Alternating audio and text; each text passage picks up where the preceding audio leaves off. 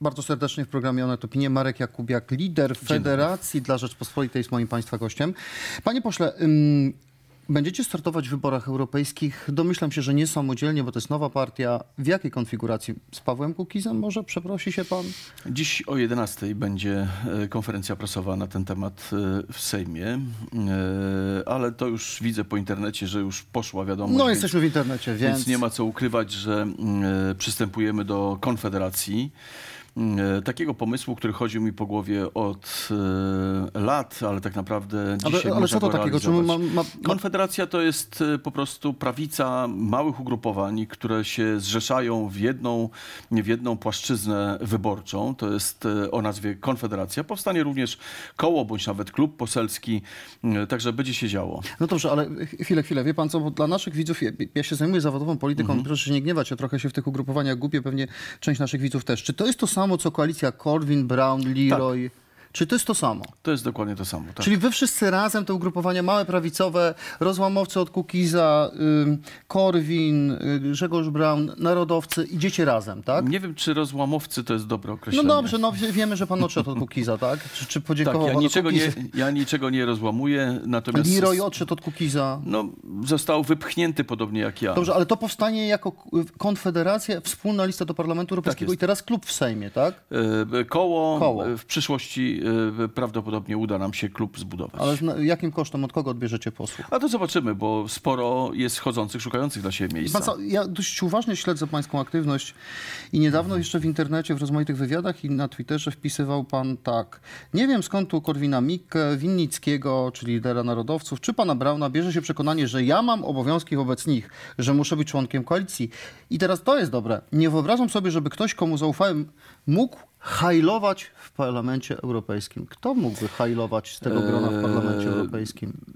Wie pan, to są rzeczy pisane w emocjach. Politycy powinni być wyzuci z emocji. Ktoś hajluje albo nie hajluje.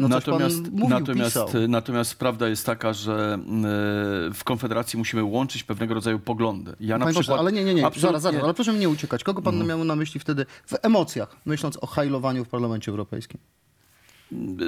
Zdjęcia, które się w internecie pojawiały, potem się okazało, że te zdjęcia były tylko i wyłącznie manipulacją pewnego rodzaju. Ale kogo pan ma na myśli? Było zdjęcie Korwina takiego z podniesioną ręką, ale tych podniesionych rąk się okazuje, że jest znacznie więcej i nie tylko po stronie prawej.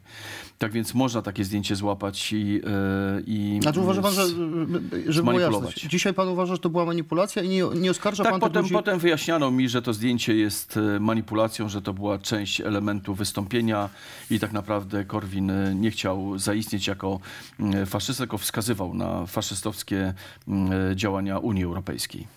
Faszystowskie działania Unii Europejskiej? Na czym one polegają? To by trzeba było Korwina zapytać, czemu ale to będzie pana sojusznik. Będzie. Od 11:00 dzisiaj. Na te tematy będziemy rozmawiać. Nie bierze za niego odpowiedzialności. Tak. Okay. Proszę powiedzieć, czy w ruchu narodowym jest problem z antysemityzmem? Myślę, że chyba już nie, ale widzi pan, to jest tak, panie redaktorze, że o takie rzeczy należałoby się Roberta Winnickiego pytać, bo pan jest od lat związany z ruchem narodowym, jest pan takim patronem tego ruchu, jeszcze zanim wszedł pan do parlamentu. I tu jest pan w błędzie. Dlatego, że ja twierdzę, że jestem narodowcem, ale nie mam niczego wspólnego z partią, która o nazwie Ale ja nie mówię konkretnie o narodowcach, o Robercie Winnickim, ale temu środowisku pan pomagał od lat. Znaczy, może inaczej. Ja uważam, że narodowiec to jest normalność. To jest po prostu normalni ludzie, którzy pracują dla Polski, uczą swoich dzieci tradycji polskich i ja tych ludzi nazywam narodowcami. To, że przypisuje się, jakby to określenie przypisuje się do samych złych cech, na przykład przez środowiska liberalne, to ja rozumiem, że to jest samoobrona przed taką właśnie normalnym podejściem do tematu. Dla mnie priorytetem jest polskość, dopiero jest europejskość. Natomiast jeżeli ktokolwiek odwrotnie postrzega swoje miejsce na ziemi, to też jest jego sprawa, ale jego już nie nazwę narodowcem. Wie pan co, rok temu, gdy PiS przyjął ustawę o IPN, narodowcy wtedy, ruch narodowy, bądźmy precyzyjni, Roberta Winnickiego, pana sojusznika od godziny 11:00, pod Pałacem Prezydenckim zrobił taką demonstrację i wykrzykiwał do prezydenta: zdejmij jarmułkę, podpisz ustawę. To jest antysemityzm, czy to nie jest antysemityzm? Wie pan, ja ostatnio dowiedziałem się, że jest nowoczesny antysemityzm, bo jeżeli już nawet nie ma tego antysemityzmu w Polsce, bo przypomnę, że jesteśmy na 17. miejscu według badań, co by nie było, brytyjskich stowarzyszeń badających akcje, czy też antysemityzm, rasizm i tak dalej, i tak dalej. Polska jest dopiero na 17. miejscu, więc u nas nie ma takiego problemu, jak jest w Niemczech czy we Francji. Ale ja nie pytam o szerokie zjawiska, ja też mam nadzieję, że to nie jest szerokie zjawisko. Pytam o takie akcje ruchu narodowego. Czy to jest antysemityzm, czy to nie jest antysemityzm? Ja myślę, że to jest wyrażenie happeningowe własnej woli, czy własnej treści intelektualnej. W tym przypadku ruch narodowy coś sugerował. Warto by było ich zapytać. W swych wpisach w internecie, może pan powiedzieć, że to emocje ponownie, ale nawiązuje pan do tego, co opublikował Paweł Kukiz, czyli wspominając rocznicę zamordowania generała Augusta Fieldorfa-Nila, pan Kukiz, ale to też szersze zjawisko, wymieniacie państwo Tak. Polaków pochodzenia żydowskiego, którzy mieli udział w tym mordzie sądowym. Żydówka Maria Górowska, Emil Merz, Gustav Auskaler. Czy dla pana w tamtej sytuacji, był pan też w Muzeum Rakowieckim, oglądał pan miejsce stracenia generała, prawda? Czy ten wątek pochodzenia narodowościowego ludzi, którzy byli w składzie orzekającym, miał znaczenie wtedy, w tamtym czasie? Czy to miało, ich pochodzenie żydowskie miało wpływ na orzekanie? I dzisiaj jakie to dla pana ma znaczenie, że to byli polscy Żydzi, którzy skazali generała Nila? Dlaczego pan często tak w tych swoich internetowych wpisach do tego nawiązuje? Dlatego, że z drugiej strony jest prowadzona akcja cała, starająca się pokazywać albo mówić, że Polacy jako większość brali czynny udział w mordowaniu Żydów w Polsce. W oczywisty sposób jest to usiłowanie budowania odpowiedzialności zbiorowej. A czy to nie jest... Rozumiem, ja też nie zgadzam się z tym, co się dzieje w Izraelu. Nie wyssałem antysemityzmu z mlekiem matki, a jestem Polakiem. Natomiast niech pan to powie w Izraelu. Nie uwierzą Nie miałbym panu problemu z powiedzeniem i zresztą Żydom wielokrotnie mówiłem. Natomiast chcę zapytać o coś innego. Ale czy to nie jest dokładnie stosowanie tego samego klucza, jeżeli pan mówi, Żydzi skazali Augusta Fieldorfa-Nila? To po pierwsze byli Polacy żydowskiego pochodzenia, po drugie w tym składzie orzekającym też byli Polacy. Polacy etniczni. Czy pan kiedykolwiek zdarzyło się przeczytać tekst izraelski, który by z imienia i nazwiska nazywał Polaków, którzy mordowali Żydów? Chyba co w Centrum Badań nad Zagładą Polskiej Akademii Nauk jest wiele takich opracowań, które wymieniają konkretnych ludzi, którzy brali udział w Proszę pana, rzecz w tym, żeby w dyskusji pomiędzy nami a państwem Izrael padały fakty, nie tylko pomówienia. Więc w sytuacji takiej, kiedy skład sędziowski składa się w 100% z ludzi pochodzenia żydowskiego, nie ma w tym dzieła przypadku. Więc ja chcę powiedzieć tylko tyle, że tam są nazwiska i imiona. Ławnik Bolesław Malinowski, Polak. Ławnik Michał Szymański, Polak. Był też polski Rosjanin sędzia Igor Andrajew, a prośbę o ułaskawienie odrzucił zresztą przez Konstantego Rokosowskiego, przez jego rodzinę, przez Rosjanina polskiego pochodzenia. Odrzucił wychowanych szkół katolickich Bolesław Bierut. Pan jest przygotowany do tego, ja nie. Pokazałbym panu skład sędziowski pierwszej instancji, drugiej instancji orzekający i dla mnie nie ma wątpliwości, że tutaj jest za duży zbieg okoliczności. A w tym samym czasie, czy zna pan nazwiska Władysław Winawer albo Aniela Steinbergerowa?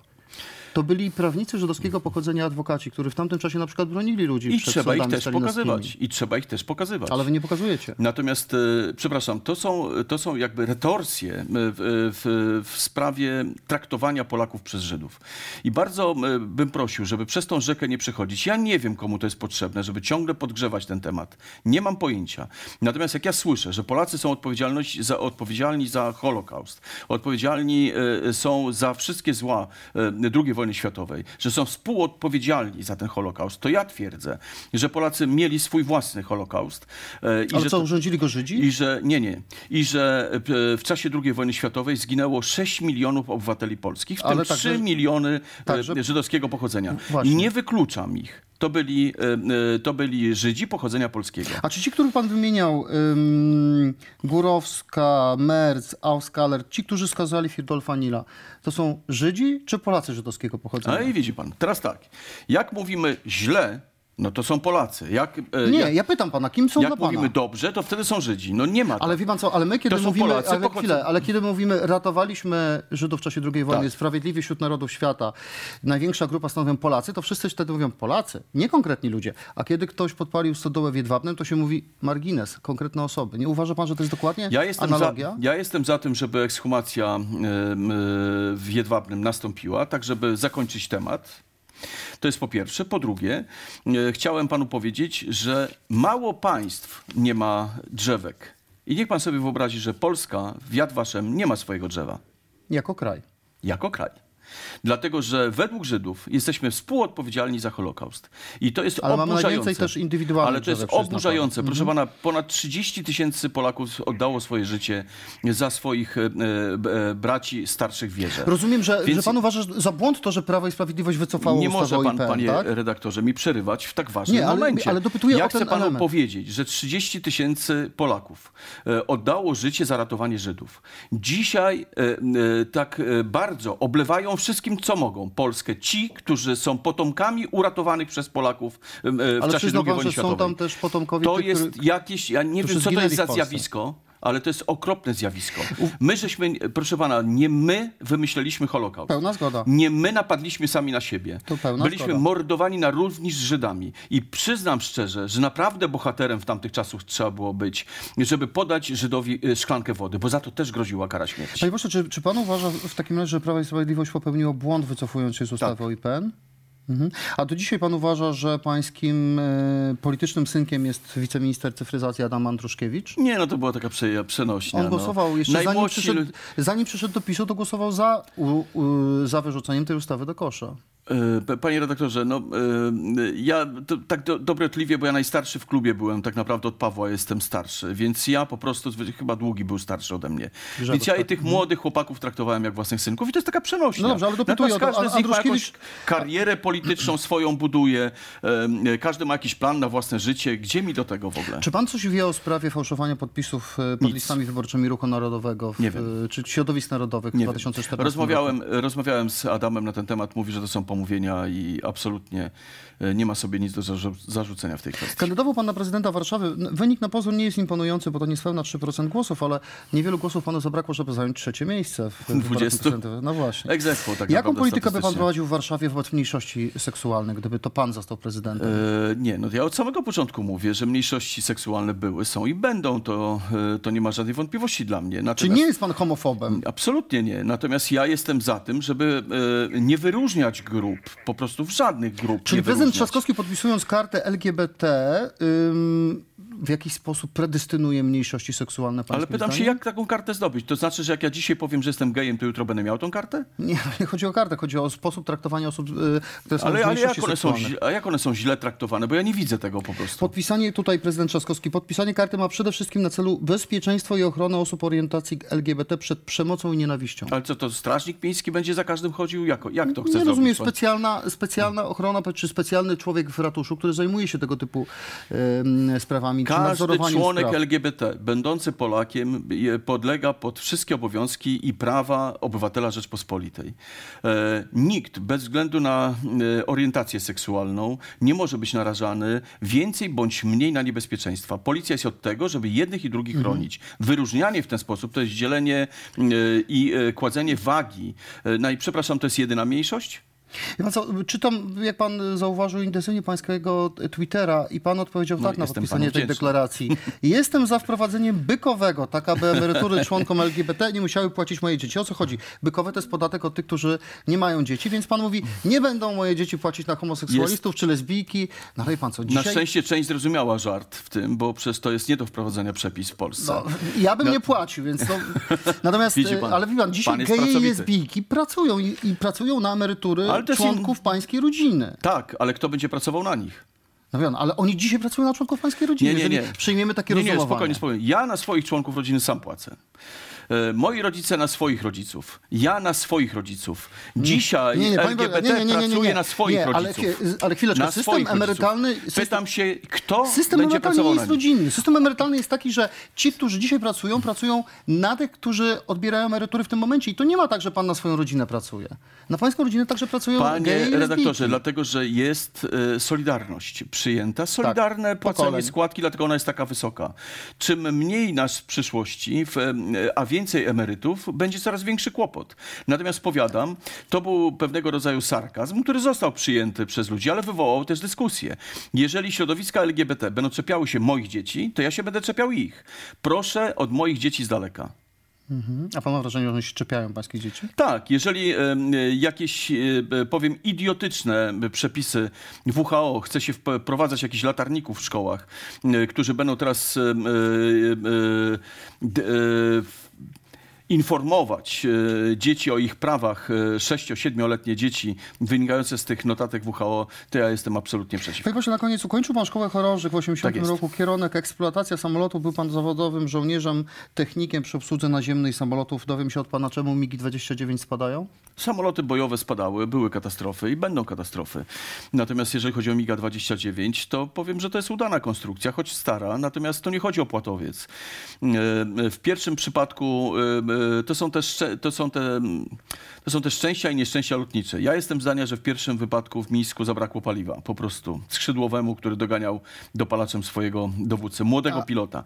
Teraz mamy do czynienia z oblatywaczem, który ma ponad 2000 godzin. Jak on mówi, że coś usłyszał huk i utracił sterowność samolotu, to pewnie strzeliła instalacja hydrauliczna po naprawach. Więc to Dobrze, są ale pewnie czy pan błędy. ma takie odsłuchy z wojska? Czy pan ma jakieś odsłuchy w wojsku? Jest pan w Komisji Obrony. Czy pan ma jakieś odsłuchy, że to, o czym pisali dziennikarze Onetu, jest ryzykiem? Czyli że naprawy są prowadzone trochę chałupniczo, Może bez być to oparcia prawda, o oryginalne rosyjskie części, bo jesteśmy na Rosjan obrażeni i coś tam sobie chałupniczo robimy. Może tak być. Ciśnienia w instalacji hydraulicznej to są około 200 atmosfer, to są gigantyczne ciśnienia i bardzo prawdopodobne jest, że może zachodzić takie prawdopodobieństwo, o którym pan powiedział, że części są dorabiane, ewentualnie jakieś zamienniki są z Ukrainy stosowane, czy z innych krajów. Dlatego, że mamy krajów, tak.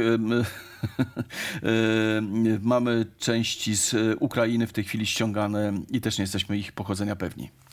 Szanowni państwo, no to na razie są migi uziemnione, na razie nic nie spadnie. To jest taki zwyczaj. To jest taki zwyczaj. Dopóki Ale ten wypadek nie zostanie drugi raz w tym wyjaśniony, roku już wszystkie będą siedziały uziemnione. na ziemi. Czy dzisiaj od 11 usłyszą państwo o nowych sojusznikach pana posła Jakubiaka, o których państwo słyszeli na początku programu. Dziękuję panie pośle. Dziękuję uprzejmie. Dziękuję państwu. Do zobaczenia.